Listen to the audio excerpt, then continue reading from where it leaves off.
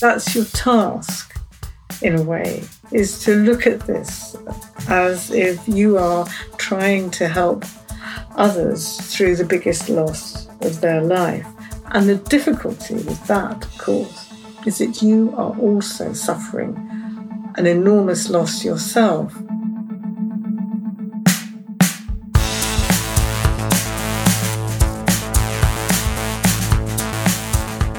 What happens when we lose something or someone that we love? Usually, normally, we grieve, but the extent to which we're allowed or able to depends on many things. Do other people recognise our loss? Are we processing it correctly? Are we honest with ourselves about what just happened? And what about climate change? What about the wildlife, places and peoples that are going to be lost forever? What's that doing to our brains? Is it time to talk about climate grief and to give it the same space and time as we give people who've lost a loved one? This is Your Brain on Climate. I'm Dave and I've been campaigning and talking about climate change for the best part of 2 decades now. And there's so much I'm still learning about one of the most important causes of it all, human brains and how they work. Your Brain on Climate's a podcast about psychology and what it can teach us about climate change, how we got it and what we might do about it. This week I'm joined by Ro Randall. Ro is a psychotherapist researching, writing and blogging on climate change, particularly how to support people through climate loss and trauma. I had such a wonderful, warm and honest chat with Ro about grief and loss and climate change, but we spent as much time laughing as talking seriously. Most memorably for me, we talked about how to bring emotion to the very heart of talking, not just about climate change, but what to do about it. As always, if you hear this noise, it tells you that something may have been said in conversation, which we put a little bit more information about in the show notes. So you don't have to worry about that thing you just heard. You can go back and check it later. And one small thing before we start, Ro's audio isn't the best. There's a bit of hiss on the line. I've tried my darndest to get rid of it. I even used a thing called an isotope. Fixed it a bit. It's not horrific, and actually you'll get used to it pretty soon, I hope. I started by asking Ro about grief itself. What even is it? Your brain on climate.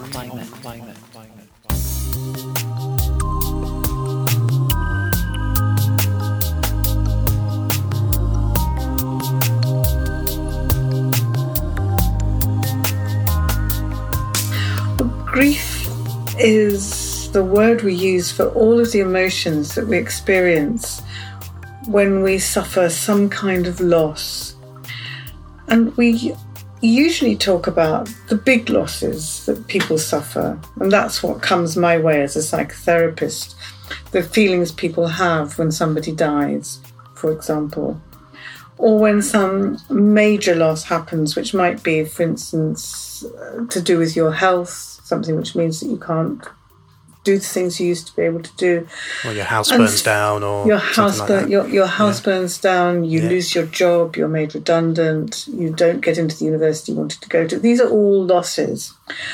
And there's a kind of a phrase which people sometimes use about the lesser losses of life as being life's little rehearsals for the big losses that will inevitably come, because you go through a similar kind of process with any loss, from something which could be tiny. Perhaps you break a favourite plate and it's gone. Yeah. And that's a lot. Yeah. That's a loss.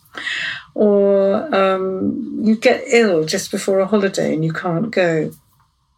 That's a loss. Or when, is this why we give pets to children, or we let kids have pets? Because when little Budgie gets squished by bin lorry, we can process it. And that's a way of kind of building up resilience to the big inevitable tragedy, awfulness of later life, right? Yes, I think that's right. And so, of course, how those losses are dealt with in childhood actually has a profound effect on how we meet them later in life, when they're more profound and more serious and more difficult.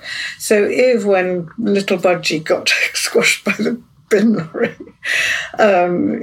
Your mum said, "Oh, it's only a budgie, it doesn't matter," or "No use crying over spilt milk, come on, we'll buy you another one," or something like that. You will not have really learned how to deal with the loss. You will have learned how to suppress the feelings that you had over that loss. So in childhood, we can learn to deal with that loss very well or very badly. So in your example, if your mum or dad says, "Oh, that's just really sad, I know you're going to miss Budgie," and allows you to cry, allows you to ask questions about, well, what's happened to Budgie? Where's Budgie gone? Does Budgie go to heaven? Does Budgie, and you have to kind of explain your whole, as an adult, to your child, you need to explain in an age-appropriate way what you believe about what's happened to Budgie now Budgie's dead. Budgie hasn't just been scraped off the tarmac and put in the bin lorry. He's gone to a better place. Well, if that's what you believe, if that's the nature of your belief, that's fine. But if the nature of your belief is that Budgie has had his life's come to an end, it's very sad because it didn't last as long as we'd hoped, and now he's going to be lying in the ground where we've put him, and we'll remember him, and all the rest of it. Whatever it is that your belief systems lead you to say, then as long as you take the time to express that, and take the time to comfort your child, and to allow your child to gradually separate from Budgie. Because what happens when we lose somebody is that they are in our lives in a very profound way. We're attached to that person, or to that creature, or to that plate that got broken, or to the idea of the holiday that we didn't go on. We have an emotional attachment to that. We have to separate from that. We have to gradually be able to let that go. And that's the process of grieving, is the letting go of that person, of that idea, of that hope for the future, whatever it is. We have to find a way of letting go of it. And we have to accept that our life is going to change. With a profound loss, your life will change. And you have to be able to believe that life will continue, and that life may be worth something, however deeply it's changed by what you've experienced. And I think it's that process which is a slow one, and which needs a lot of support and a lot of space for the expression of feeling, that is critical in grief. And so it doesn't mean that you forget the person you've lost. You will often talk about them in all kinds of ways. They will come back into your thoughts constantly. I know my mum's dead, my dad's dead. I think about them probably every day at some point. But I don't think about them with that kind of sense of overwhelming disbelief or horror or pain. I think about them in memory. I talk about them, and that's the process that you go through. The place that you want to get to is the other side of grief, a place where life still has meaning, despite the loss. And of course, for some people, that's incredibly difficult, and sometimes it doesn't happen. People turn away from that process of mourning, and they don't grieve. They never quite change the story, right? Because I'm struck by the emotional connection that we have to a plate or a budgie or your mum and dad. Is a kind of story that we have about the world and about ourselves that has them in it and me in it, and the idea of them and the idea of me somehow being connected. And there's a little bit of my story about the universe makes sense because it's got a plate or a budgie or my mum and dad in it. And then when plate and budgie or mum and dad or my holiday aren't there, there's a kind of rupture in what I took to be the way the world works. Right? I think that's right. And so it could be a time where you feel very insecure, you can feel very unsafe, you can feel that nothing makes sense, you can feel that life doesn't have any meaning anymore. Sometimes in order to protect yourself, you will just say it's not true. And this is very often people's first reaction to hearing about a death. You say, it can't be true. Dad's not dead. I spoke to him yesterday. It was a very common thing for people to say. I remember saying it when my father died. I said, but I spoke to him yesterday. You can't be dead. You can't let it in. And there's a protective function about that. So at first you don't let it in. Or, you say, someone says to me, well, you didn't get into the university of your choice. And you say, but surely I did. I must have done. I think you'll find I did. Yes, exactly. I think you'll find you didn't, son. Yes. Yeah. And so gradually, first of all, you begin to accept the fact intellectually in your head. You say, okay, that letter does say you didn't get the grades you needed. It does say that. And then sometimes you'll find that somebody goes through a process of denying that truth emotionally. They'll say, didn't want to go there anyway. Never wanted to go to Oxford. Dump of a place. So they'll deny the death. I was about to reject them, actually. It's just as well. It's just as well. Yeah. Exactly. Or you say, didn't like Budgie. Budgie was always a pain in the neck. Budgie never sang well. And so so sometimes you will deny, so you will sometimes find it very hard to really accept how very, very deeply upset you are about something. You'll push it to one side.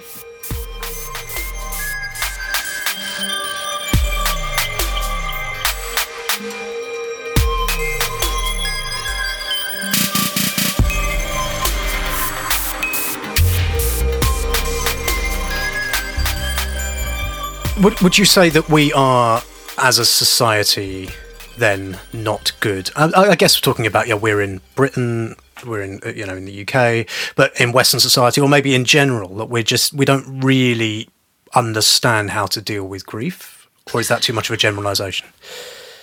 It is a generalisation. I think that the big experiences of death are less common now than they were 100 years ago, because infectious diseases have come under control to a large extent in the UK. Although, of course, in the last 18 months, we've seen what it feels like when infectious disease is rampant. But I think in some ways, maybe you experience death less often as a young person growing up. So that's certainly true. And some people are bad at dealing with it, and some people are much better at dealing with it. There are people who will come round and who will tell you what to do and help you and support you, and there are people who themselves are terrified. And all of us within us have different capacities for dealing with it, as we were talking about earlier.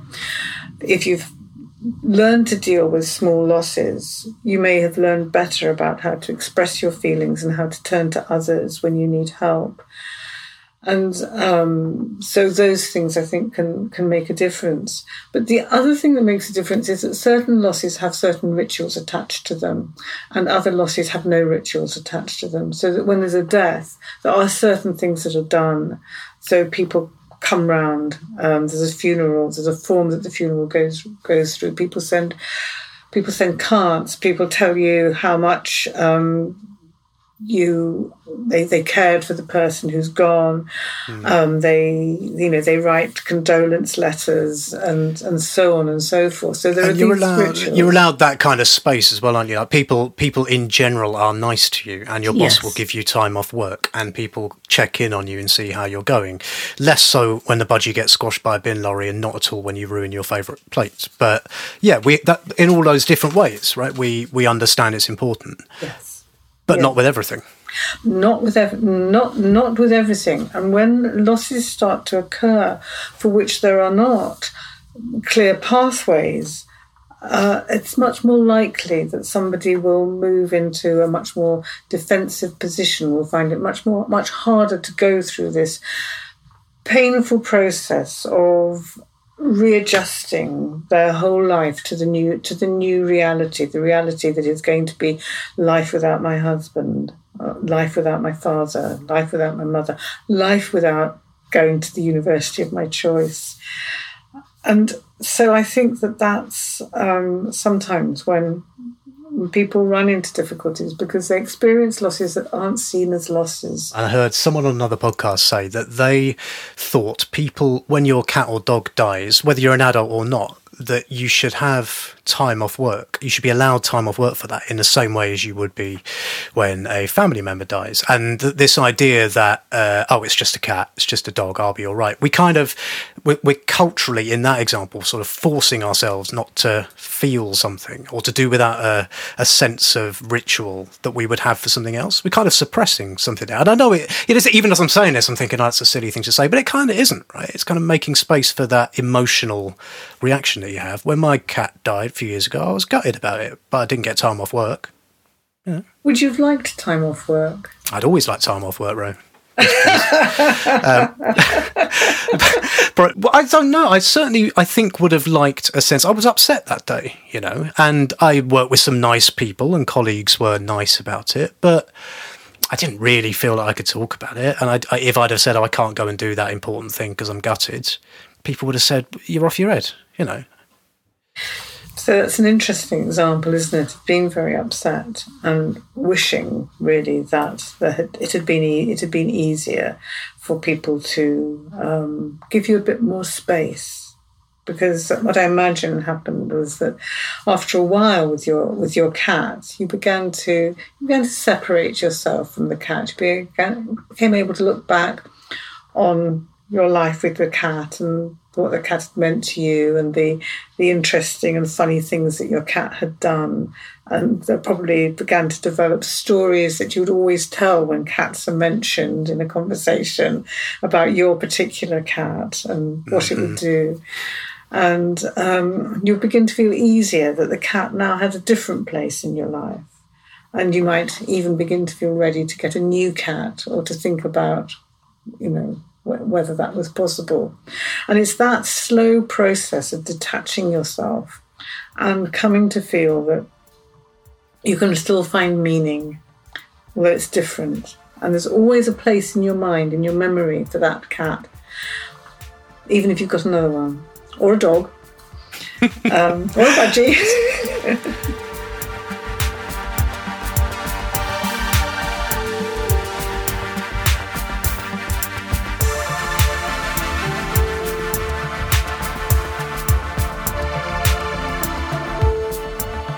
And I'll be honest with you, I've worked on climate for 20 years, and I've heard people talk about climate grief, the grieving for what we are losing through climate change. And I don't know if I ever really thought it was a thing until this year, funnily enough, when two things happened really close together. So in the summer, there were massive forest fires. I mean, I'm recording this in August. As far as I know, they have continued to be massive forest fires, including that really apocalyptic image that you must have seen of the ferry full of people being taken away from the Greek island, the whole north of which was on fire, and a really sort of dystopian image of a future in which people have to flee the land, and the land is no longer safe.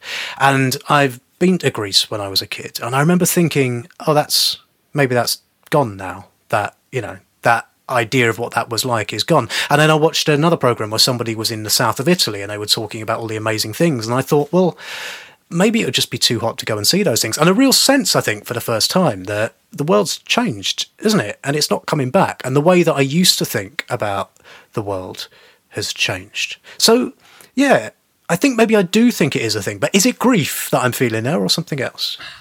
The thing which you're describing is, at that moment, I think, is shock. And that's often the first stage of grief. Is shock. It's that moment where you've been saying, it's not really happening. And then you're actually having to say, no, it has happened. It has happened. And one of the distinctions which psychoanalysis makes is between the state of denial, where you're in that state of shock and you're saying, it hasn't happened, and a state which they call disavowal, which is where you permanently put your knowledge of what is true in one box and you keep it there and you don't look at it again and you carry on with life as normal. And that, I think, is very common in relation to climate change, where people say, yeah, I know it's happening. And then they pick up the phone and they book their next flight for their holiday in Thailand. And so there's this kind of disconnect between things. But I think what you're describing experiencing is actually that first stage of, no, this really has gone. And I think that for a long time with climate change, because its timescale is big, the sense of the loss was always about anticipatory loss. So there were losses which were there for the future and needed to be prepared for. Theoretical abstract loss, right? Yes. I mean, I think that one of the things is that when we talk about climate change and loss and grief, we have to look at the different kinds of loss that are involved, because they work differently. So the loss which you've suddenly come up against is there's not going to be holidays in Greece in the summer anymore. It's gone. It's finished, because there are going to be forest fires, because the Mediterranean is now going to be so hot that I won't want to go. And, leave. And also, I probably shouldn't ever fly again either. That's the other thing going on in my head. Not that I did a lot of that anyway. I should note, in case anyone writes and complains at me. But so you're in that stage of just beginning to say, the world really has changed, and certain things have gone and have probably gone forever and are not coming back. And what I would imagine is likely to happen next is that one of the probably very strong feelings you'll have is anger at everybody who let this happen. Including me, right? It has sort of been my job for the last 20 years to stop this happening, and I have failed. It's a good job I've never been on performance-related pay. But I think also, I have sort of known about this in various ways for years, but it feels like only in recent years has it really kind of hit me about what's happening. Yeah, I think it's often very difficult for people to really go through these sorts of processes when it doesn't quite have that reality.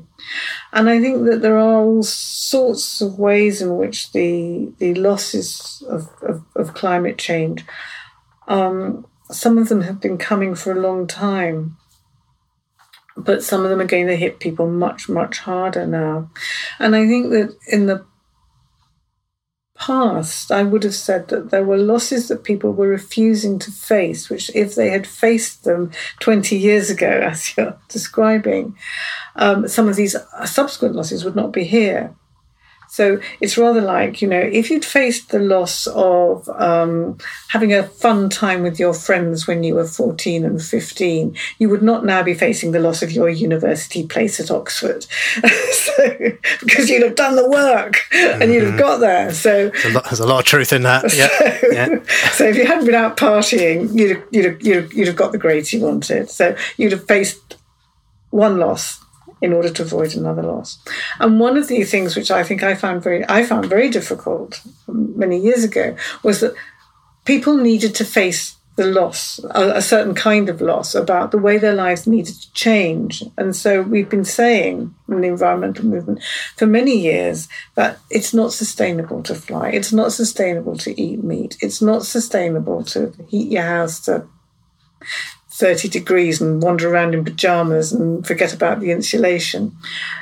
These things, and there's a kind of loss involved in all of that, because if you're saying you can't fly on your holidays anymore, then you've got to work out what your life's going to be like without that. And one of the difficult things is that because governments didn't take the action which said, this loss is happening, and it's happening to you now, and it's happening to all of us now. We're not going to fly on our holidays anymore, and we're only going to be allowed to eat X amount of meat a month or whatever. We're going to ration it.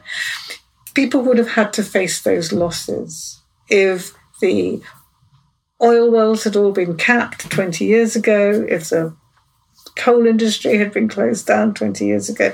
We would all have been in a position where we had to face those losses rather than facing them voluntarily.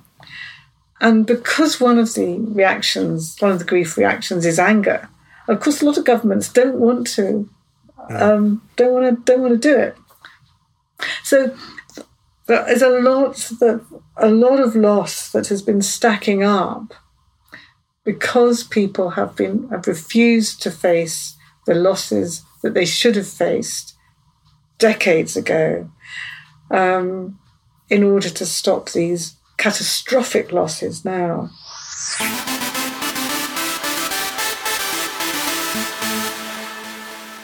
Your brain on climate.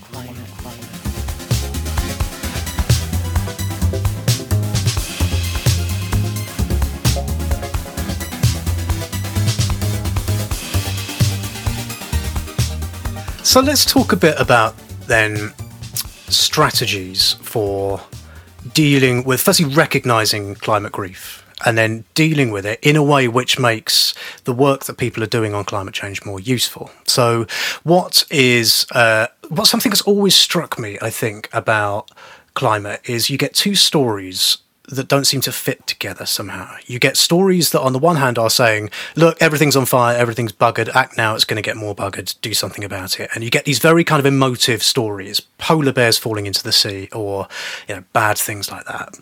And then the solutions always seem a little bit like, and here's a technical thing that we can do, or here's a small thing you can do in your life. And there's somewhere in the middle of that. You've primed everyone to feel loss and anger, and then the thing you get them to do just doesn't feel like it speaks to that somehow. So am I right about that? Does that make any sense? I know I'm right about it because I nicked it from something you wrote. Well, I think it is. I think it is. I think that when you talk to people about something big being wrong, you have to ask them to do something big in response. And I think that this has been one of the difficulties, that people have said, well, we've all got to do our bit, and our bit turns out to be putting our recycling in the correct bin. Yeah. And then you find people coming up to you saying, well, I really care about the environment, I do all my recycling. And I'm going, no, this doesn't work like this. So I think that we have to be saying to people, our lives need to change in big ways. These big things, these difficult things are happening. Our lives are going to have to change. This is probably very upsetting to you to hear this. How do you feel? And we have to start by asking people how they feel when they hear that this place that they used to go on holiday to in Greece is now ashes. Like we would if we were giving them, or they had just had bad news about their family or their work. Yeah, same sort of thing, right? You wouldn't go, oh no, you really need to do something because you've just had a terrible trauma. I suggest you eat this biscuit. You wouldn't do that kind of thing. Exactly. You'd give them something to do that was concomitant, right? But first of all, you'd say, are you all right? Do you want to talk about it? Yeah, exactly. And I think that the impulse to turn away and sort of offer some little thing is quite common. The way people always bring food when somebody dies, and it's actually very helpful and it's very nice to be offered it. But that this is a gesture which says I care about you, but it doesn't bring the person back.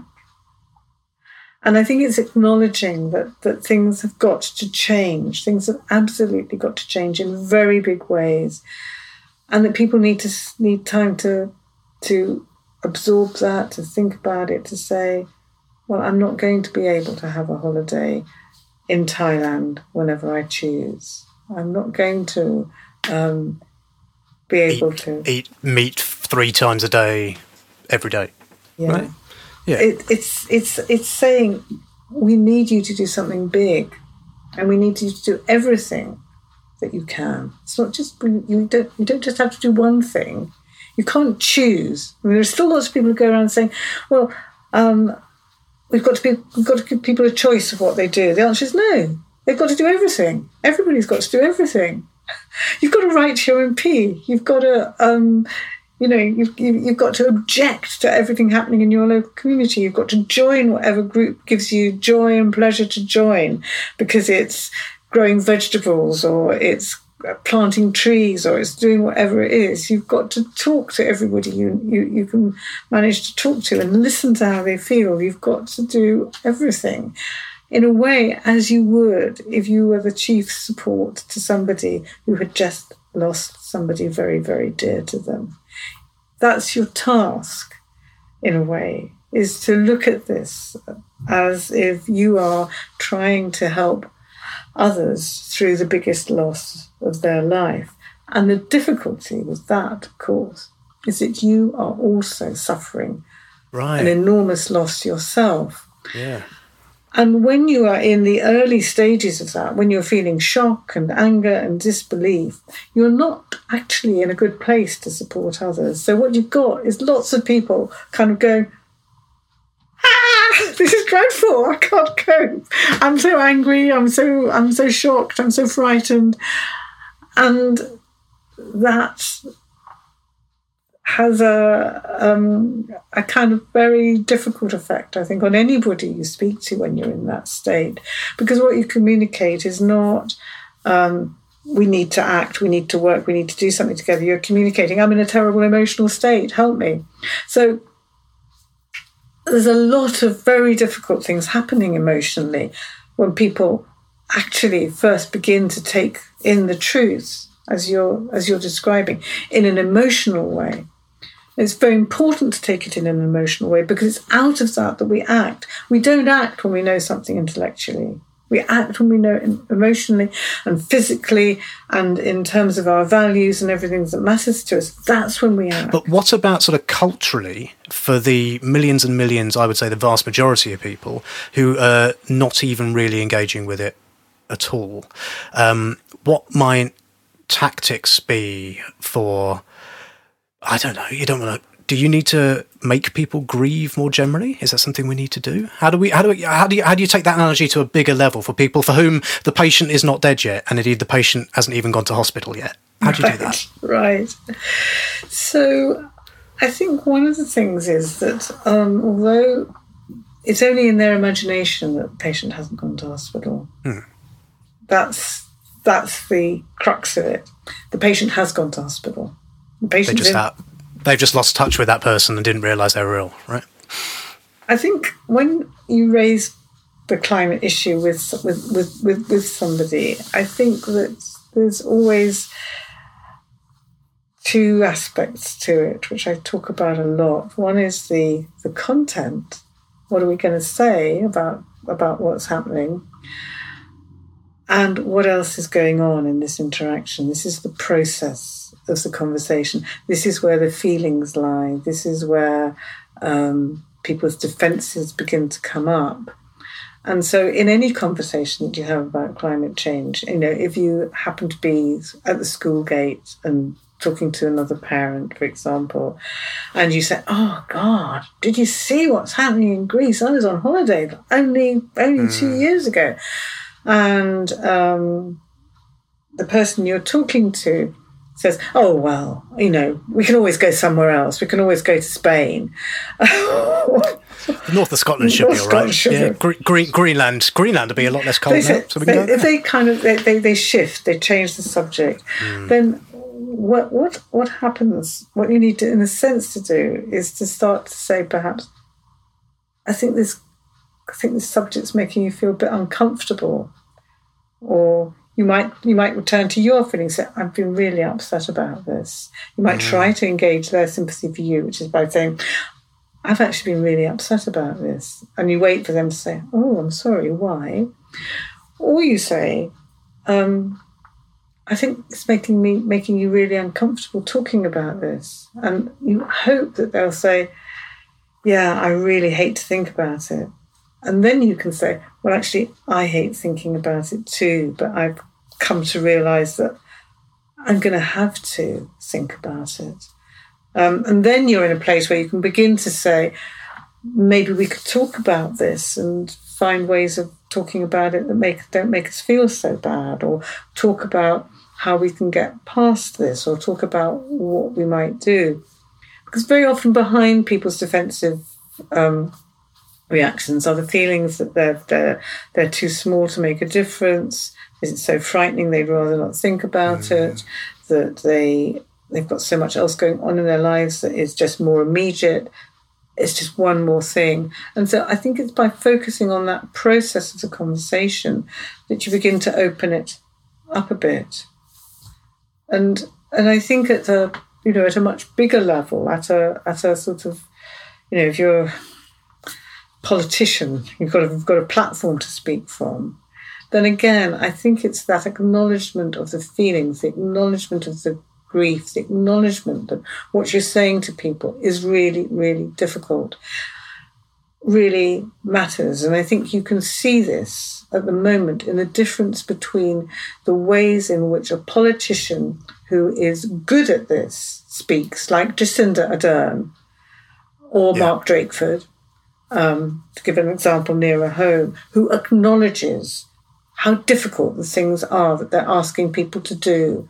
And a politician like Boris Johnson, who is really just looking for the next opportunity to be allowed to crack a joke, and can't keep a serious expression on his face for 2 seconds, you can see that there is a way of embodying emotional relatedness into public speech as well, so that it's not about facts and it's not about what I want you to do. It's about feeling.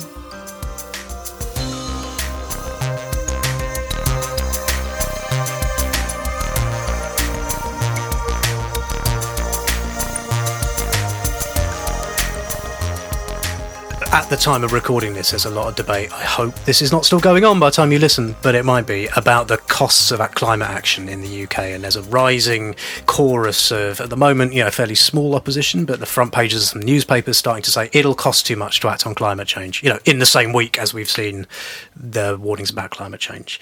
And I think a lot of campaigners and a lot of responses to that are missing the point, because they're making a kind of economic argument in response to that argument. They're saying, no, but the economic costs of acting are much lower than if we don't act, or yes, but the costs are not that great if you consider advances. And the point is, the argument is one of feeling, whether it's right or wrong, that is being used against this. The argument is, I don't feel like this is something I want to do. I'm upset about it. I think climate action is bad. I think it threatens me. I think etc., etc., etc., or it offends my political sensibilities. And unless we respond with a similarly emotional response, emotional in a sort of constructive, useful sense that has feeling under it, we're not going to get anywhere. We're going to perpetually lose. You'd have thought people would have learned that from Brexit, which is what happened there, right? Irrespective of whether or not you thought leaving the EU was the right thing to do or not, the Leave campaign had the best emotions behind them. They had the best feeling.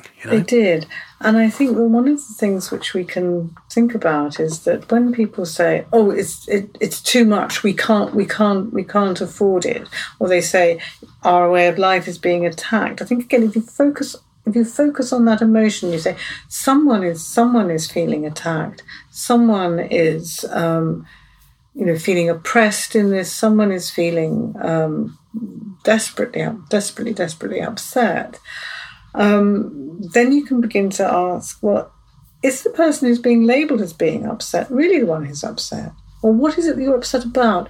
Because one of the things that happens with emotions when they're not actually being thought through and processed and properly directed is that you feel angry about things which are not the real cause of your anger, or you feel threatened by things which are not the real threat. And I think trying to unpick that, trying to acknowledge that people feel threatened, feel frightened, feel angry, feel fearful that something's going to be asked of them which they can't manage to do, or which, because they're selfish gits, they don't want to do. For me, includes an awful lot of the current ruling class, but that's just me.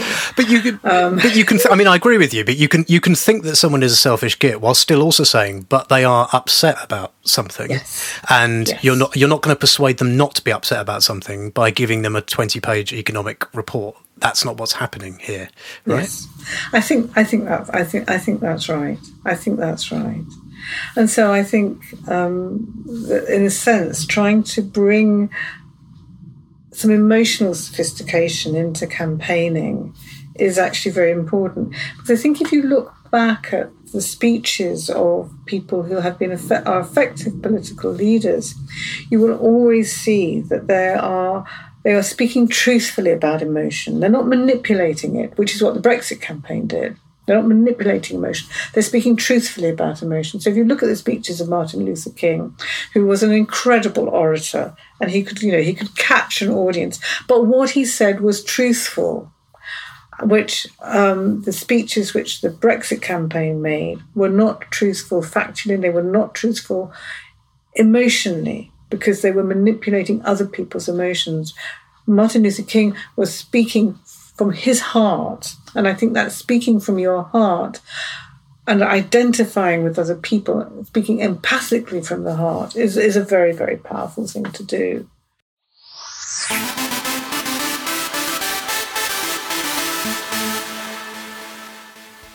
So that was my chat with Ro, and there's something really profound under there that I've been thinking about ever since. That discussion we had at the end about the disconnect between, on the one hand, the horrible awfulness of climate change, and, that horrible awfulness being evoked in talking to us about it. The planet is going to burn, etc., etc., etc. And then on the other hand, this kind of unsatisfactory and quite cold set of things we're often told are the solution. Technical things, consumery things, buy this, do this other thing and carry on living your life. And somewhere the emotion that's galvanised by the former, that sort of internal sense of loss and panic is cauterised. But I think we need it. We need that emotion because climate change is a really, really emotional thing. I've had my fair share of climate emotion over the years, but only recently, like I said to Ro, has it started to feel a bit like grief. Something is lost, it's being lost, it's burning, it's going away, and I haven't quite processed it, and I need to. And what I feel that I need to come after that isn't just being told to change my light bulbs, just like it wouldn't be after a parent died to be told I just need to make a small tweak to my lifestyle and everything will be okay. And I think that sort of thing explains the rise in the power of the student climate strikers and Extinction Rebellion, because their campaigning is motivated by emotion.